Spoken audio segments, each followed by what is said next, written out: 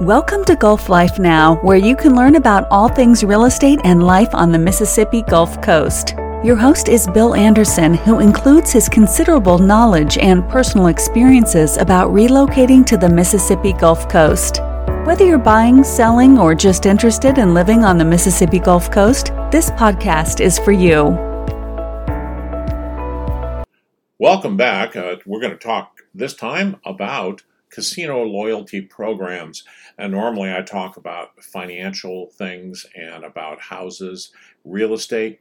That's part of what we do here on the Mississippi Gulf Coast as Logan Anderson Gulf Coastal Realtors.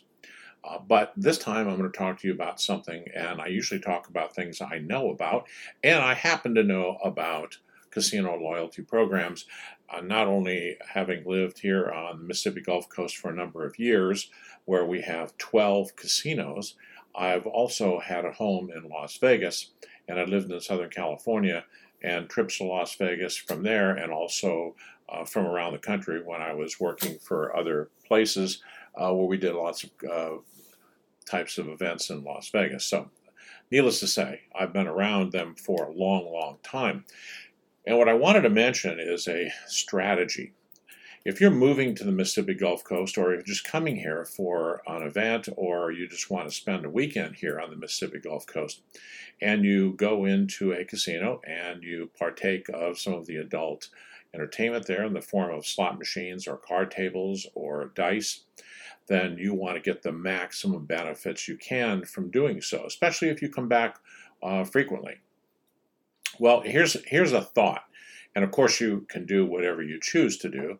But most of us tend to like one or two casinos for a whole variety of reasons. We like the drinks there. We like the food. We like the ambiance. There's a certain machine we like, for example. But there are reasons people go to the same casinos typically more often than they just go from one to another to another to another. Now, if you are one of those people that can go to a single casino or maybe two casinos rather than go to all of the different ones and bounce around while you're there, then you might want to consider this. My wife and I can both obtain a card in our separate names, of course, and those points build up. We both build up points. However, it takes longer to get to anything that's valuable on the points scale. For example, extra credits for food or other kinds of benefits to you. As you go up the scale and you go from one card color or name of program to the next one, you get more and more benefits.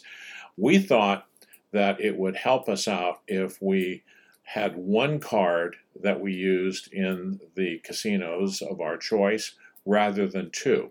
So in one of the casinos, my wife uses the same card that I use. In another casino, we have two separate cards. Now, we've been doing this for some time and actually don't see much of a benefit having two separate cards because we are way at the top on one casino, and it's not because we spent a lot of money, it's because both of us are using those same cards for everything that we do.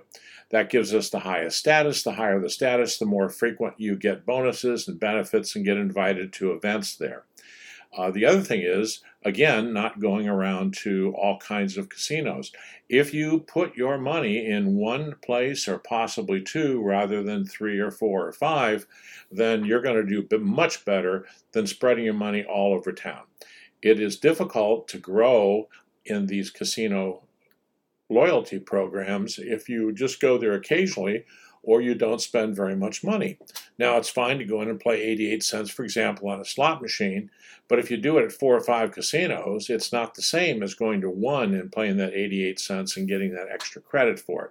Now, this may seem to you to be kind of a no-brainer, but I don't see a lot of people doing it this way. I see people that have a whole wallet full of cards, and maybe they like all the other casinos, and that's fine. It's just a matter of preference. But in my opinion, for my preference, I want to get the biggest bang that I can. I want to get the most amount of money back from the casinos. Hopefully I win, but That's another whole thing altogether. I'm not going to be talking about gambling and the psychology of gambling and winning versus losing and that type of thing. But I'm using the casinos as entertainment. My wife and I almost always eat when we go to a casino. That gives us some time in the casino without gambling. We sometimes will do some gambling before we eat. Sometimes we'll then eat and then we'll gamble afterwards, or we'll just gamble afterwards. We like to break it up a little bit. The point is we're taking the time to actually drive there, so we want to spend some time, and that time includes having a meal in a restaurant. Now, the best part about this, of course, is if that meal happens to be free, and more often we have free meals or we have large discounts on the meals, and that just makes it even better. And that way you can play and you can eat and you can spend an hour and a half, 2 hours at the casino if you happen to be in the area without having to leave all your money behind. Now, I know it's difficult for those of you that come into the Mississippi Gulf Coast if you're staying here for a couple of days. And the worst thing that can happen, the absolute worst thing that other people have told me about too, and I've experienced it, is that you win a jackpot when you first get there and you go, wow, I'd just love to walk away with this jackpot. Maybe it's $1,500, for example, that you won playing 88 cents on a machine, and you're really thrilled about it. So you go get something to eat, and you go up to your room and you're dragging all that cash up there with you, and you're just sitting there thinking, I've got a day and a half to go here. So what'll happen is you'll probably come down and you'll spend all that money and you'll go home without the jackpot. And then you'll tell your friends that you won a jackpot. Then they're going to say, how much money did you bring home? And you're going to say, well, I didn't bring much home. Well, you know what? There's really not much of a solution there. I'm not a psychologist, so I'm not going to get into the details on that, except to say that that's what we've all faced. Now, I happen to live on the Mississippi Gulf Coast, so I have the benefit of being able to say, hey, Mrs., it's time to go home. We've won some money, let's walk out the door. And more often, we do that. And we save up that money, and then we use that same money to play again and again. And sometimes we're ahead and sometimes we're not. But we always look at this as entertainment, both the eating kind of entertainment and also the playing kind of entertainment. And of course, if you're disposed to sitting down at one of the cocktail clubs and listening to music, or you want to go see some entertainment, you can do that too at the casino. There are a lot of things to do there other than just straight gambling. And quite frankly, during the summertime when it's very hot outside, it's nice to be inside and be cool. And that way we get a lot of steps. You know, remember you count people counting steps, and we walk around in the casino and we walk upstairs or go downstairs, whatever. And then we end up eating or playing and or eating and then going home. And so we have a nice time there. But getting back to the reason for the club settings that they have, the cards, their loyalty programs, is that some of them will provide things such as goodies, kitchen implements, that kind of thing. And one of the casinos will give those away without even playing there. Others will give you meals and other things. We've even been offered cruises, lots of opportunities to take advantage. But that only happens if you happen to move up in the rankings in their cards. So rather than be a big-time gambler to get up into those rankings, as I said, you can do two things. The husband and wife can use the same card, and you can also select a casino that you prefer to go to. Doesn't mean you can't go to the others occasionally, because we do, but we only go to basically 2 casinos, and then we venture out to a couple of the others for meals now and then, and we try to limit our gambling at those casinos to put the most benefits into the couple that we like the most. And then of those 2, we have one that is the one we like the best, and that puts us right near the top in terms of benefits that we get.